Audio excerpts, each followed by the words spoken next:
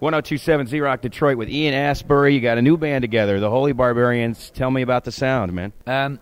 Sort of like the main influences are like White Album, Beatles, Doors, and then sort of like loops and samples.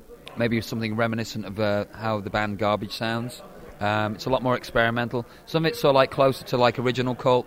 What I mean by original Cult is like 85 period, 86 period Cult, Love Album period stuff. The songs are a lot more crafted, guitar orientated, like I said, some sequences and stuff. So it's like a much richer, more progressive sound than the Cult.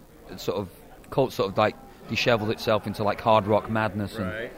This is a lot more experimental and progressive, a lot more alternative sounding. The one thing I've always told people is like you guys, the Cult, love what's really like a pioneer kind of album. So, I mean, this is cool. We're looking forward to having you come back to Detroit and show us this band. And if anybody liked what we did in the Cult or like the last Cult record, I think they'll really enjoy what we're doing now. And I think, things have become really conservative recently. A lot of alternative bands are playing the game. A lot of rock bands are playing the game, just doing the old floor show routine. And we're trying to do something more progressive and exciting and innovative. And, we do things like getting to read like some poetry on stage, and I play guitar on stage. And, we're going to try and incorporate different things, maybe film into the shows and do a presentation that's really cool. When is the new stuff going to come out? The single's going to be out in April. It's called Brother Fights.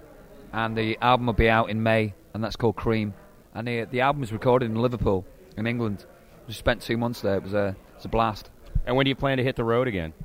Well, what we're doing is we don't want to get sort of caught in that trap that the Cult was in. So we're doing like one-offs, unannounced, 3 or 4 days beforehand, and we just jam in there. We've just done like 5 shows like that, been really successful. So maybe, we're trying to bum our way on the Pistols tour, so it'd be great if we get that, Ian Astbury, the Holy Barbarians, we look forward to you, man. 1027 Detroit ZRock with Ian. Thanks, man. Thank you.